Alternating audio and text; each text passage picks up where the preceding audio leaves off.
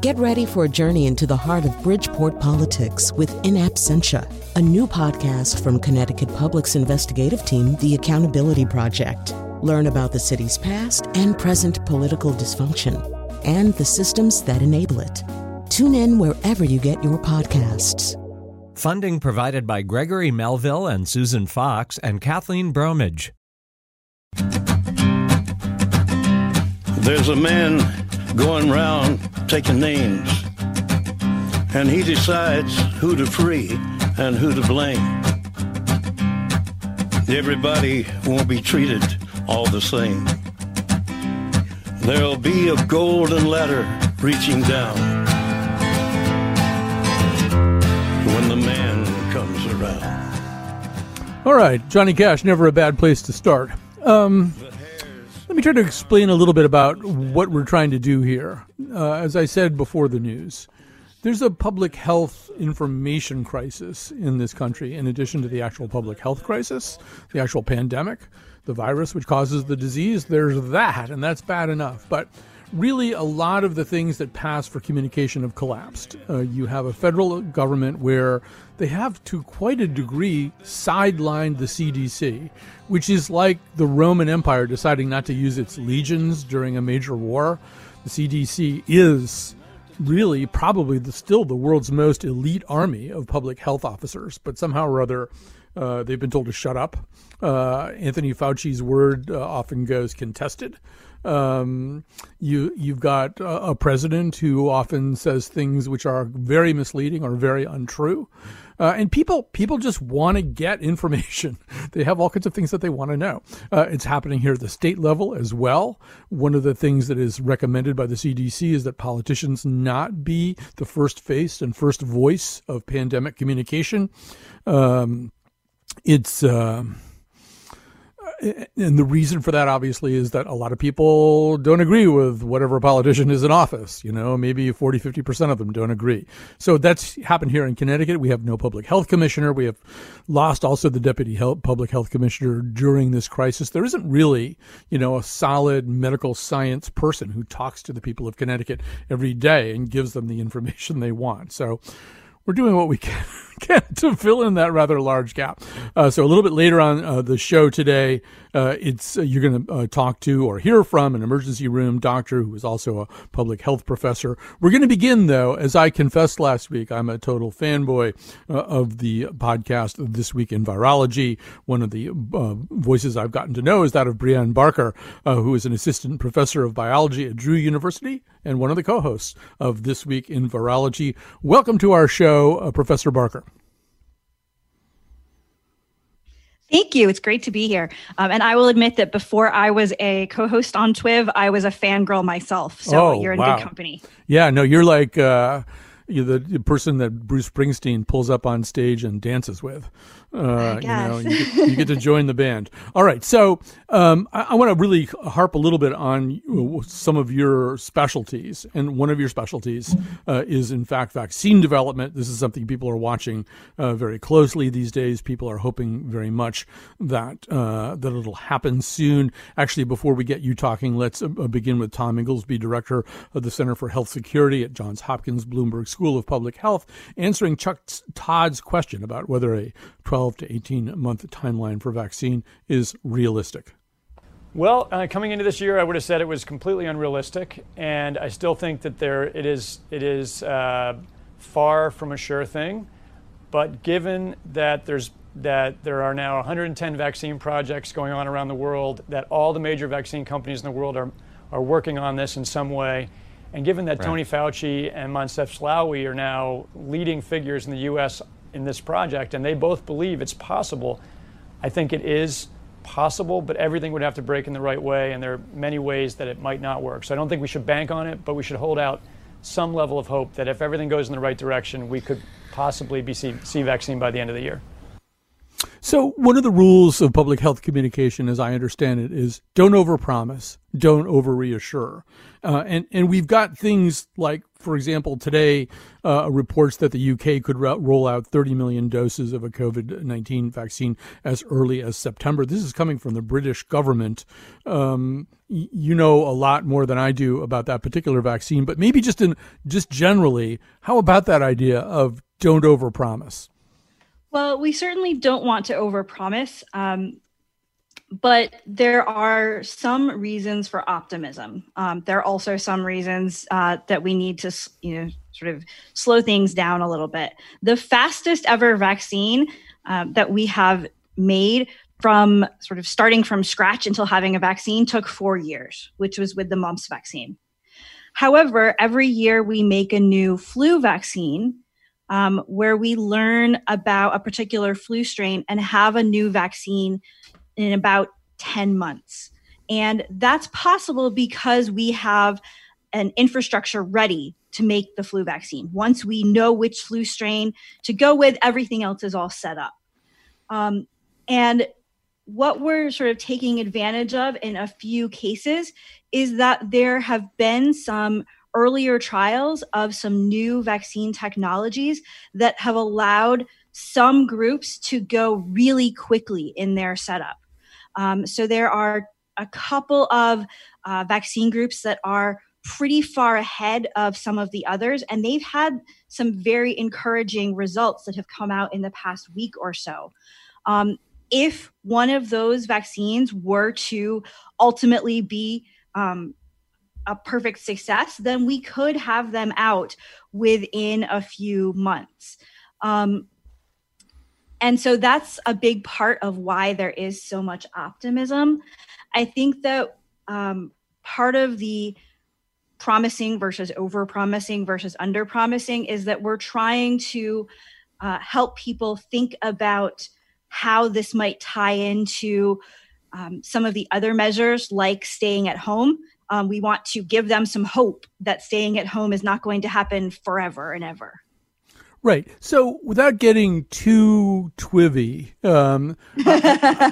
which is to say, without getting into areas where our listeners are not going to necessarily understand, I'd like to maybe just kind of run through some of the vaccine technologies. And I think one way to prevent it from getting too twivy is I will tell you my peasant's understanding of something, and then you will set me straight.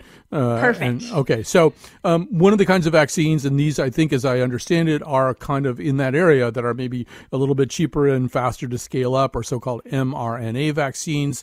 That's like the one Moderna has in trials. This is kind of like a boy who cries wolf vaccine, right? It kind of runs into your system and goes, hey, there's an antigen, when there really isn't an antigen. There isn't even a chemically deactivated version of the virus like the original gangster vaccines that I took as a kid. This is just making the body get ready in the presence of kind of almost nothing, right? Yes. So if anything, you aren't even quite the boy who cries wolf. It's more of a note that the boy wrote that could be used to cry wolf. So this is just using a message that could make some of the proteins from the virus and allow your body to make a response. This has been an idea that has been in sort of the fields for vaccines for many years. This has been very successful in animal models against some other coronaviruses, but this would be the first mRNA vaccine that made it into human use. In fact, they had some data that came out earlier today. Actually, it was in the past 24 hours. I don't know if it was today or yesterday at this point. That said that their vaccine was very, very effective in their first set of patients. If we could get this working, then this could mean that we would have the ability to make lots of mRNA vaccines really quickly, and that would be useful in future pandemics just like this one. Right. So now let's move on to what the so-called Oxford vaccine. That's the one that the UK is talking about. AstraZeneca is involved in this, along with the Jenner Institute at Oxford. This is a different kind of genetically engineered virus, right? They call it an adenoviral vector, and they're kind of the cool kid at school right now. But they have a somewhat checkered past, including a Merck project during the HIV era that didn't halt HIV and maybe even was making it worse. This is more... that's a whole fiasco. That's a whole fiasco. Okay, so these are not so much the boy who cried wolf, in my way of thinking, as the Trojan horse. They kind of sneak a spike protein from SARS-CoV-2 into our body so that our cells can learn how to defeat the real thing. Okay, how close was I on that one? That's pretty good. So what they do is they take another virus that doesn't really cause us any harm, and just like you said, use it as a Trojan horse to sneak in the spike protein. And then your immune system gets a little bit of experience trying to respond to kind of a quote unquote real viral infection when it's making that response.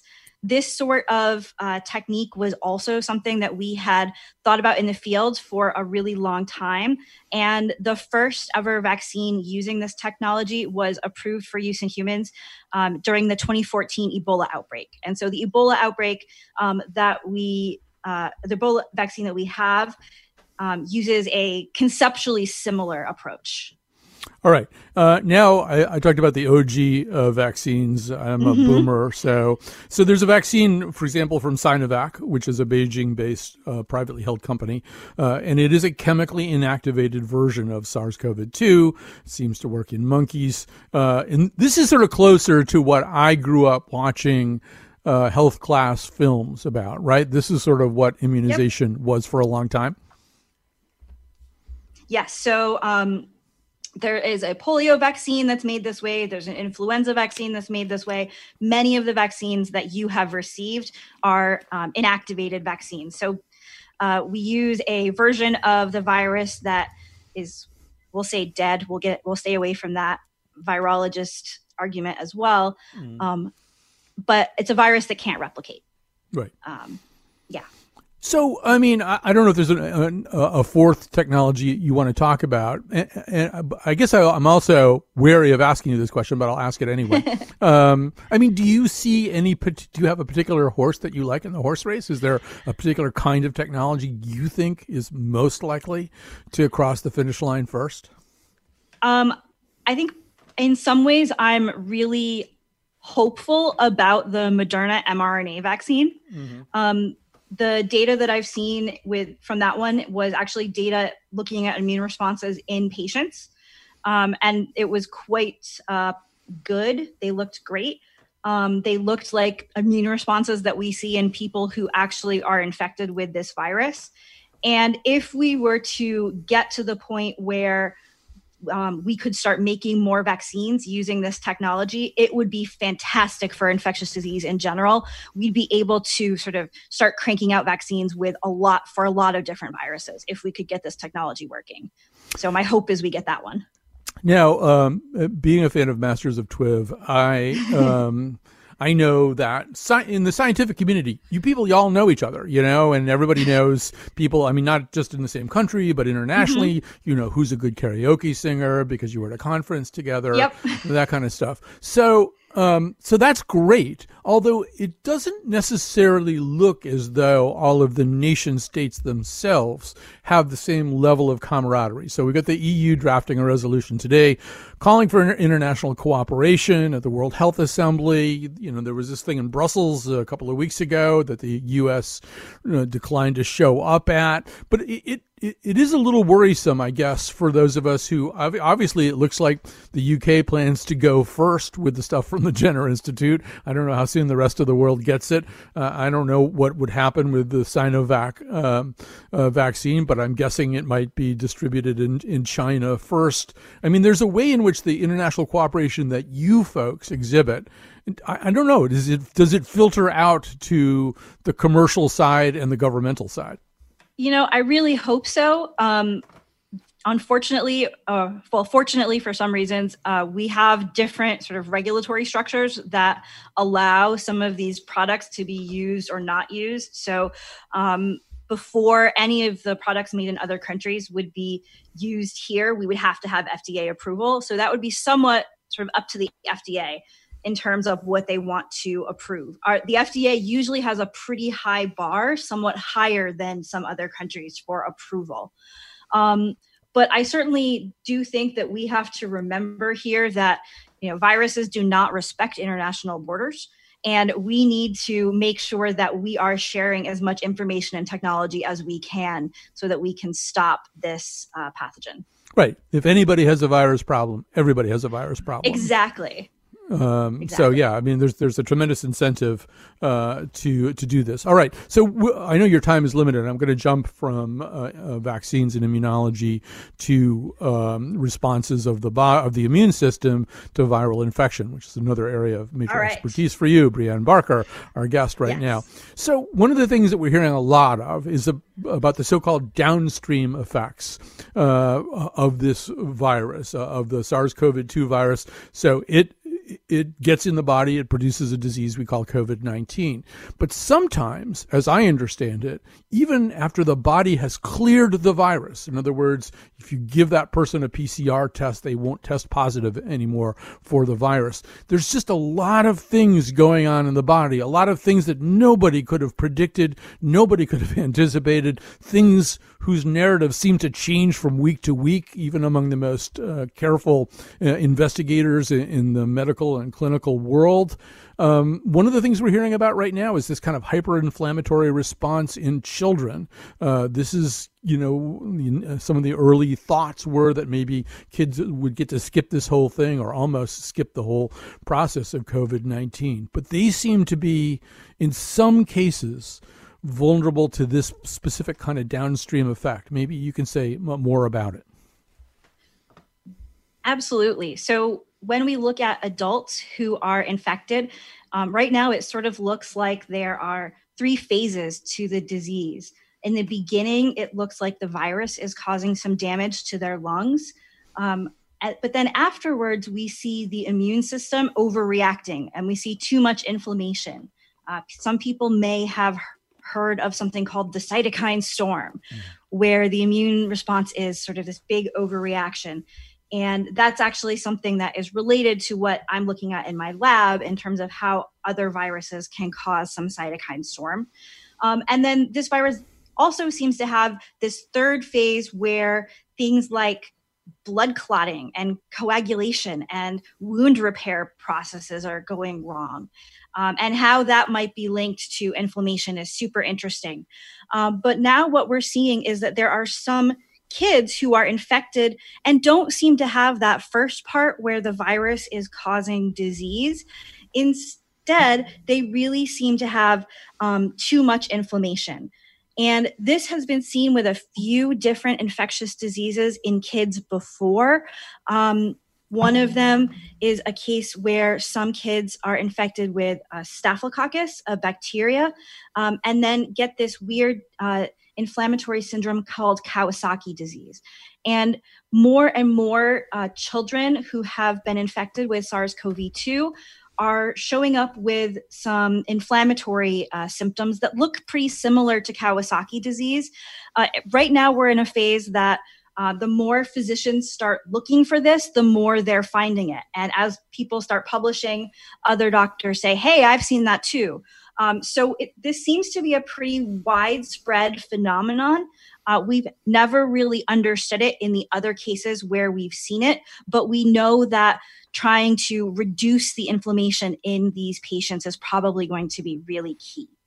Right. So, I mean, first of all, it's just one of the insane things about this disease. I suppose every emergent disease, every novel virus essentially opens a medical school where everybody tries to learn about it, but in real time, So so COVID-19 is having its own medical school and everybody's trying to figure it out. And it's just, I have to say, my hat is off to you guys and to the clinicians. The fact that you have figured out as many things under such duress and under such time pressure amazes me. Every time I listen listen to TWIV and to Daniel Griffin, who's kind of the major clinician who comes on and talks, I think, wow, doctors are just amazing. So what you were just saying is kind of like, the way I understand it is clinicians almost have to toggle away from their original strategy, which is, I hope the immune system can do its job, right? That's what you hope at first. Exactly. If somebody has the virus, to almost a 180-degree opposite. How do we stop the immune system from doing its job? Because it's doing its job, on steroids right now. Not literally on steroids. That was a confusing way to put it, but because steroids actually are involved in treatment sometimes. Well, but it's doing its job too well, right? Yeah, and that's sort of exactly the challenge, because physicians have to realize that maybe during the first part of the infection, they don't want to turn off the immune system. The immune system is helpful in getting rid of the virus. But in the second part, then they need to turn the immune system off. And so trying to understand these phases and how to treat patients differently in those phases has been a really big issue. As far as what you were saying about the speed with which things are happening, one of the things I've been thinking about a lot lately is the movie Contagion, which I think most people in the infectious disease field have a little bit of a love-hate relationship with. And one of my feelings about Contagion has always been that they tell us what day different things are happening on. And sometimes I say, boy, I wish we could really do science that fast. That's impressive. That's been sort of the joke among many of my colleagues is, could someone actually figure some of those things out as quickly as they did in that movie? And we are doing some things at contagion speed now, which is fantastic for the scientific community, but a little bit of a challenge for those of us who are science communicators, because it's hard to answer so many questions with, we're still working that out. We're still trying to figure it out, because we're communicating this information to the public almost immediately after we learn it. Right. And this has kind of led to sort of good, bad things. For example, and I think Vincent Racaniello, who was on this show last week, I think on a recent episode with you guys, he was saying that, one of the things that is happening now is that journals like Cell, are suspending some of their peer review requirements and sort of getting papers that are really pre-publication papers in front of people for the reason that you're saying, because people want to know and clinicians need to know anything that could conceivably be useful. But there's an obvious downside of that too, right? This has been such a moving target. Today's yes is tomorrow's no. Exactly. So there is something called bioRxiv. It's spelled BIORXIV. And it is a place where scientists are able to post their papers before they've gone through peer review online so that anyone can read them. There is a similar site called medRxiv that started as well. And this can be really useful in speeding up the process and allowing scientists to see one another's data. You can sort of imagine that, I might be able to sort of review a paper myself as a peer before that peer review is going on. This became a big deal during Zika when some of the clinical data needed to be getting out really quickly. But right now, people are putting all sorts of things on those preprint servers that are getting picked up in the media and that people are having a little bit of difficulty evaluating. So we're not getting to see some of the results of really thoughtful peer review. We certainly need this speed. We need to make sure that we're getting information to physicians to treat them as quickly as possible. But I think everyone does need to take the data they're seeing with a mountain of salt. Right. I mean, we who are suddenly hungry for scientific information are not necessarily scientifically literate. We often don't understand what we're reading. And yeah, that thirst for information. Well, the New York Times Sunday Magazine just did a big piece yesterday on Didier Rual, the guy who really kind of introduced this whole hydroxychloroquine idea, yes. which was then doubled down on by the president and Sean Hannity and all these people. And it really doesn't take very long to get a dangerous and unproductive and unhelpful idea in wide circulation. Right, exactly. And so, I think that we all need to look really carefully and use this as a chance to practice our skills in thinking about not just, do I like this information? Is it exciting that we have a potential cure? But thinking about, where is that information coming from? How can we know that it's true? And I think this is a place where a lot of us scientists really need to step up and get in contact with the public and start talking about these things and explaining what we know. Right. So with that, I'm going to end by saying one solution for me has been to listen to This Week in Virology, which is the terrific show. The co-host, Brianne Barker, is with us right now. She's an associate professor of biology at Drew University. Sometimes it will go over your head what they're talking about, or you might not get a joke that's based on 229E or something like that. But But if you stay with it, you're going to get a lot of really good information. You're going to feel like you do know something. And these are the people. And if you don't get it, write us a letter, and we would love to try to break it down further. Right. They're very, very interactive, and they could explain almost anything. All right. Thanks very much for doing this today. We really appreciate it. No problem. Thanks for having me. All right. We're going to take a break. We're going to continue on with this thing I started out talking about. There's just a huge communication gap in the public health part of this equation. It's bad enough we have a novel virus causing a terrible disease, but we also are not getting enough information about it. Oh, mamma mia, mamma mia. Mamma mia, let me go. The CDC has a mandate in place for me, for me, for me.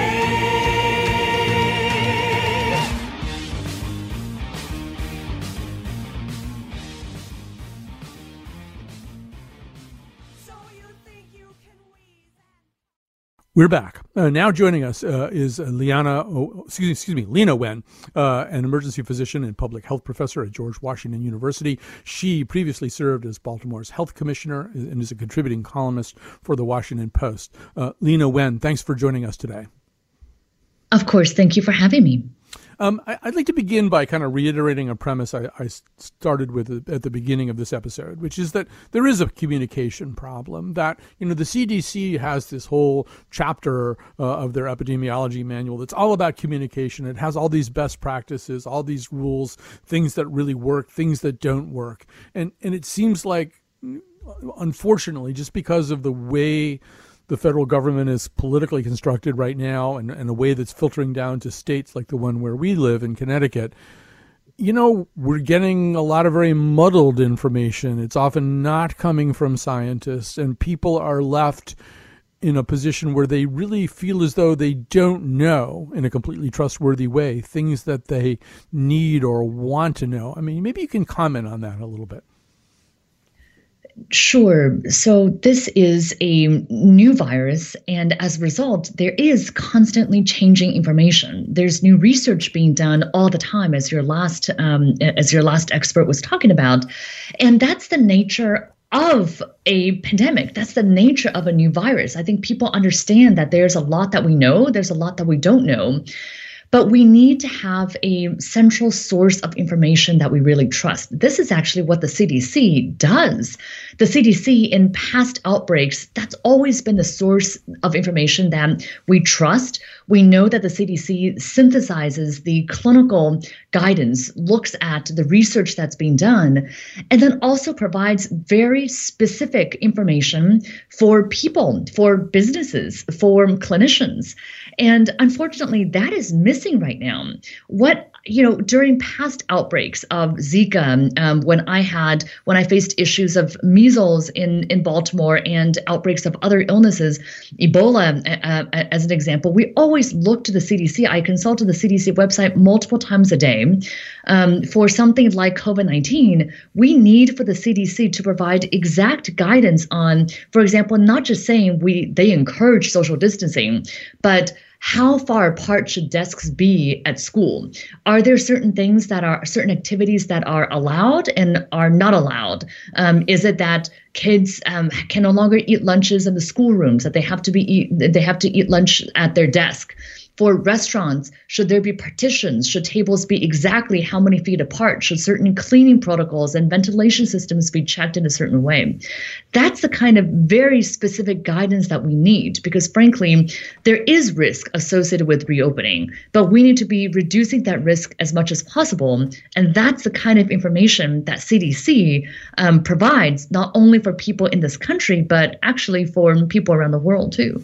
Right. And one of the things that makes this pandemic a little bit different, or maybe a lot different from its predecessors, is, its pervasiveness and its lethality and its perniciousness has caused this huge amount of economic turmoil. And so now we have this scenario where states are attempting to reopen even as new cases are emerging, and different value sets seem to be in conflict. So I'll give you a tiny little example from Connecticut that's sort of ridiculous, but good. So on Wednesday, one of the few things that is going to reopen in Connecticut are hair salons. And initially, the state said you can have your hair salon and you can do things a certain way, but you can't use blow dryers. Which actually, when you think about aerosolizing something, and it may be not a great idea to have something blowing at high velocity in a situation where there might be droplets in the air. And people really complained a lot and said it was not fair, and they said certain kinds of people rely on having their hair blow dried, and so the thing was reversed. And as far as I could tell, it was reversed because people didn't like it, and because a different set of values got kicked in other than just what's the best practice in the public health field.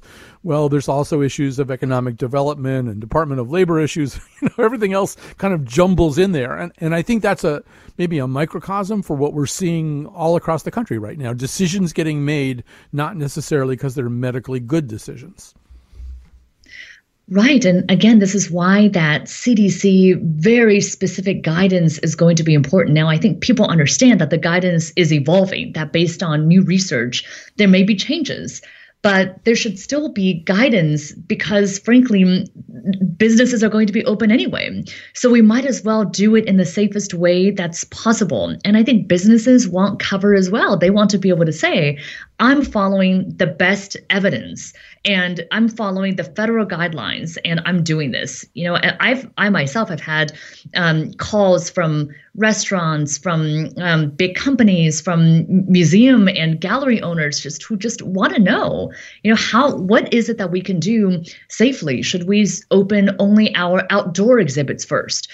Should we limit the amount of time or the number of people who can be in an exhibit in a particular space at one point in time? Should we do staggered shifts at work? These are really practical information that we need the answers to.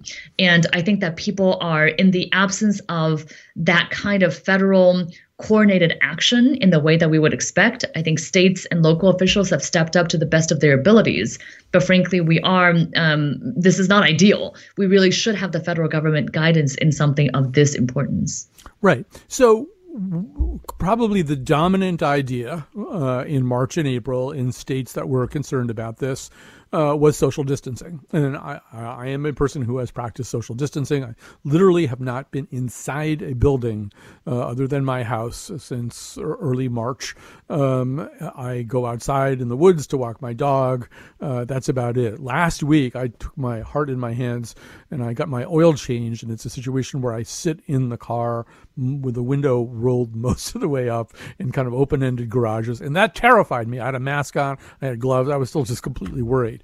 But one of the things that you're noticing is that we seem to be moving away from social distancing and more towards a concept that you might call harm reduction. Explain this. Well, let me clarify and say that social distancing is still very much a part of what we should be doing now.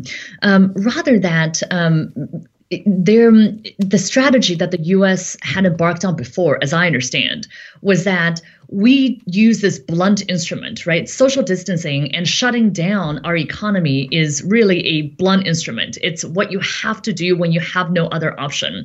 And the idea was that we would shut down our economy until the point that we could reduce the number of infections and we develop the public health infrastructure, the testing, the contact tracing, the isolation, in order to contain the infection so that we can identify each new infection, stop it from spreading, and then we can apply these specific surgical instruments, if you will, not shutting down everyone, but identifying only those individuals who are affected. That's the strategy that I understood we had embarked upon. That's why people gave up so much and were willing to tolerate the loss of their livelihoods in many cases in order to get to that containment phase. But we have not gotten there. We've gotten most of the way there, part of the way there, but we are not there. And we are reopening despite not having the capabilities in place. And therefore, what I'm saying is that the U.S. should just admit that we are not aiming for that containment strategy anymore, that we are basically saying we know what it takes to get there, but we're choosing not to do it anyway. And as a result, we should just admit that what we are now in is a strategy of harm reduction, which is understanding that what we're engaging in has risk. We're going to do it anyway. So let's at least try to reduce the risk as much as we can. That includes continuing to practice social distancing where we can. So individuals may have to go to work, may have to go back to work, and that's necessary. But are there things that they can still do at work to be as safe as they can? Staggered shifts, deep cleaning protocols at work, not having canteens and shared spaces, but rather having desks spaced apart. I mean, there are still these harm reduction, mitigation strategies that we can be using. And I think part of that also includes understanding that risk is cumulative. So you may have to go to work, but that doesn't mean that you now need to be having dinner parties and play dates with your friends and your kids' friends. We should take the risks that we have to take, but still try to reduce it in other ways.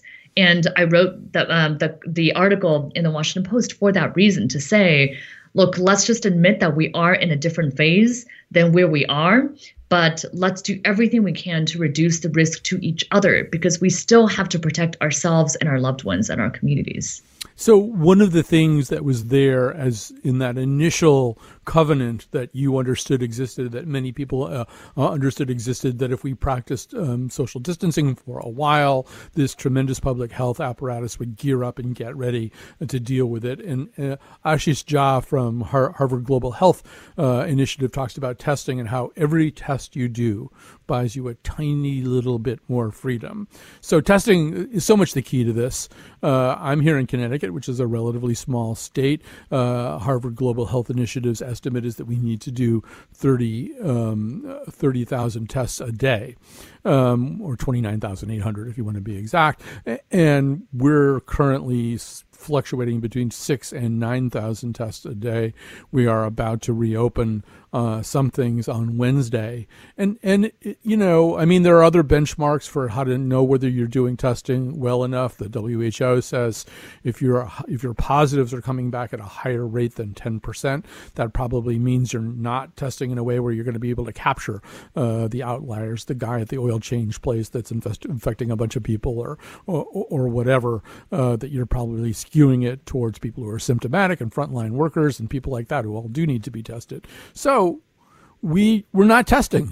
we don't have a mass testing program. And I think, as you were suggesting a few seconds ago, that was kind of the linchpin for the idea of, yes, we'll stop doing social distancing and then we'll test everybody and we'll pull the people who are positive out of line and get them out of the infection spectrum. So what happened?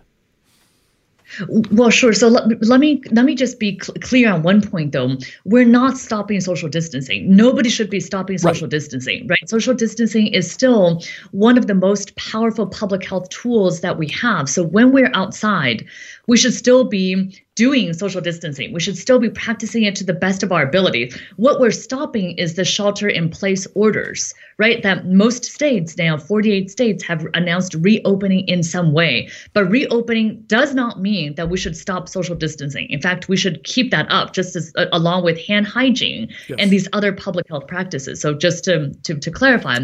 But we are lifting these shelter-in-place, stay-at-home orders in the vast majority of our states.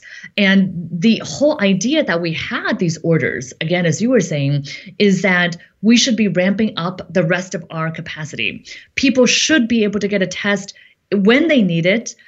We should be able to get testing the same way that the White House has testing. I mean, the White House is testing the individuals who are around President Trump and Vice President Pence every day. And that's because they want to provide our elected officials with the peace of mind, the reassurance that they're not going to get infected. Now, of course, there is a risk of a false negative, and some people may still slip through the cracks who actually have COVID-19 but just did not test positive. But you can see that type of mass testing provides the reassurance for people and may be necessary for us to get back to work and get back to school. We don't have anything nearly like that right now, but we're reopening anyway. And so we're taking a risk. And so let's at least do everything we can to reduce the risk as much as we can. I mean, the problem obviously is that this disease has its own timeline, and its timeline doesn't work all that well up against this kind of reopening strategy, the way that I would understand it anyway, in the sense that you can change some of your regulations and you can start opening up hair salons or outdoor seating in restaurants or, other kinds of public gatherings while trying to maintain the social distancing, but sending more people back to work. And the problem is you're probably not going to know how big a mistake that was or what the harm was for maybe 2 or 3 weeks, right? You will be doing something, you could be doing something very harmful and very ill-considered and not know about it for quite a while. That's exactly right, that there is a significant time lag because the incubation period, the time between exposure and when you have symptoms, is up to 14 days. And then there could be another lag of time between when you develop symptoms and when you get very ill and need to go to the hospital.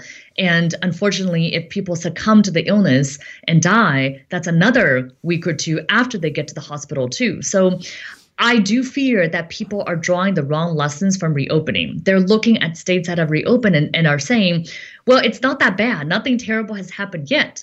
Well, nothing terrible has happened yet because we haven't picked up on it yet. And by the time we do see a surge, in a way, the horse will have left the barn because that means that there will be an outbreak that is going to threaten the capacity of our hospitals that may be undetected because of the few tests that we're doing. And I'm afraid that we're going to see New York-style outbreaks in many communities around the country, including some communities in rural areas that don't have existing healthcare capacity that's robust and could easily be overwhelmed. All right. So just a few warnings from Lena Wen's articles. Just because you can go out in public doesn't mean you should. Still stay 6 feet away from people. Wash your hands frequently. Wipe down surfaces that others are touching. Ask your employer what practices are being put into place to protect workers and customers. Inquire about telecommuting and staggered shifts. Wear a mask when in public. And this is really key, I think, and something I hadn't really talked about it all so far in the show. Keep a daily diary of where you've been and with whom you spent time. That way, if you do test positive, it'd be easier to do the contact tracing.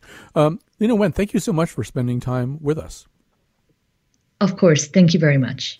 So we're going to take a little break here, and I tried to save a little bit of time at the end so that you can call in and maybe talk about what you're worried about or where you feel your knowledge gaps are, how you envision your summer. What is it that you still don't understand? I think a lot of people are living in this kind of why don't I know that thing place. All right. So we're going to take a break. Let me tell you what number to call during the break. It's 888-720-9677. 888-720-9677.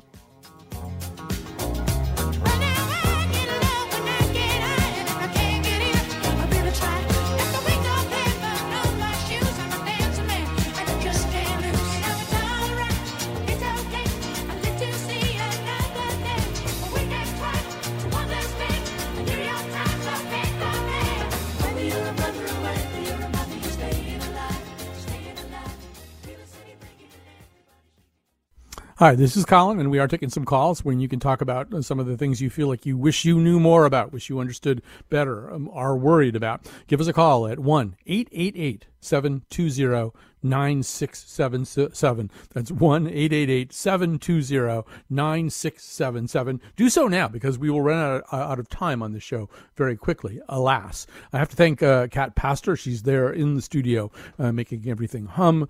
She is the reason that we can work remotely, so we are very, very grateful to that or for that. And then Betsy Kaplan, senior producer of the Colin McEnroe Show and producer of this particular episode. Thank you so much. We have some interesting other shows coming up this week. On Wednesday, we will do a show about masks, everything about masks.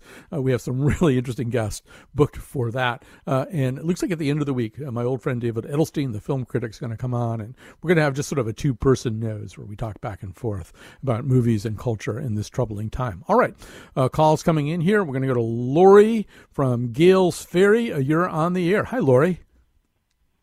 Hi, Colin. Thanks for taking my call. Sure. The thing I don't understand still is outside, and how many people could you get together outside if you stay 6 feet apart and have masks on? That's a really good question, and I don't pretend to be able to answer all of these questions. I think it is the kind of question that people are confused about right now. In general, and I do a ton of reading about this, and I do spend a lot of time listening to things like This Week in Virology. I mean, what you're describing right now seems like a pretty good practice. In other words, the people are going to wear masks. They're going to be 6 feet at least apart. Ideally, you're going to be out in the sunshine.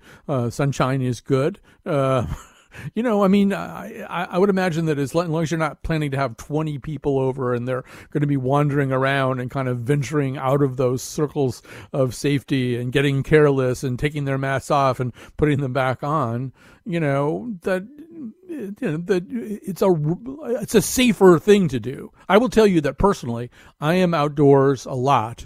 If I'm out in the woods, I think that I don't have to wear a mask because I think I'm not going to run into people. But the truth is occasionally that you do. And, you try to stay more than 6 feet away if you possibly can. But I think I agree that's a great question. I don't know that I have a solid answer for it. Yeah, well. Nope, sorry, didn't mean to cut her off. I wasn't sure she was going to say anything more. All right, I should keep going anyway. Mark from Brantford. Hi, Mark. You've got a question or a comment? Yeah. Yes, thank you.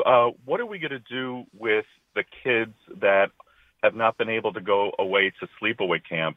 All of a sudden, whole camp systems have shut down, and now we have these kids at home in the same pressure cookers with their parents. The parents need respite. The kids need a break. And what are we doing to address the mental and emotional health of those kids? Yeah, I mean, first of all, there's going to be more guidance coming on camps. And I think here in Connecticut, we're getting more guidance this week on camps and whether any kind of camp can reopen. But yeah, it's a huge problem. And I think the other thing that complicates it is what got discussed in the first segment of the show today, which is that children are not as safe from this disease as had been suggested early on in the process. You certainly want to get kids outside and socializing and active, but you also don't want to put them in a position. I mean, the manifestation of this downstream, late stage hyperinflammatory disorder, it is not for fooling around. It is for the kids who've gotten it. There have been deaths. There tend not to be that many deaths, but really, really, really sick kids. So, I mean, rushing kids back into any non-socially distanced situation is probably a pretty bad idea right now. All right, here's Henry in Simsbury. Hi, Henry. Good afternoon. How are you? Good. How are you? Very well. Thank you very much. I've been listening to your show. I'm an emergency room physician. I've been in the front line battling this disease and watching it behave in ways that are very, very erratic, unpredictable. And I think there's a very important comment I'd like to make, in addition to the conversation that's been going on, is that no one is really immune to this disease. No one. So everyone is susceptible to getting this disease. And yes, there are risk factors that raises your mortality rate from this disease. But the idea that individuals are safe is really a wrong idea. Everyone should know that if they have not had it and they're out there not using social distancing and wearing their mask and mitigating the process, they most likely will get the disease. And some of them will not even know they have it and still be infectious. Right. This virus has outsmarted us. Right. And the other part of it is, though, some of them can be 30 years old and marathon runners and get a really severe expression of this disease where they are hospitalized for days and days and days. The notion that if you have no comorbidities, if you're younger, that the most you're going to get is a mild set of symptoms, that is not universally true from what I can see. You could be in the pink of health and relatively young and get a very severe expression that puts you right up against death's door. We only have about 30 seconds, but go ahead if you want to say something. I'm sorry, one more thing. I totally agree with you. I have seen personally young, healthy, 30-ish-year-old individuals die in a few days And I've seen 89-year-olds with multiple comorbidities, including having battled through cancer, lived through this horrendous disease. You're right. It is, as you were saying, a very weird disease. All right. We have to go. Thank you, Henry. Thank you so much for what you're doing. There's no way we can repay the debt. And thank you, all of you healthcare workers. You know, I think how grateful we really are. And thanks to my team, and thanks to you for listening. What? My Corona.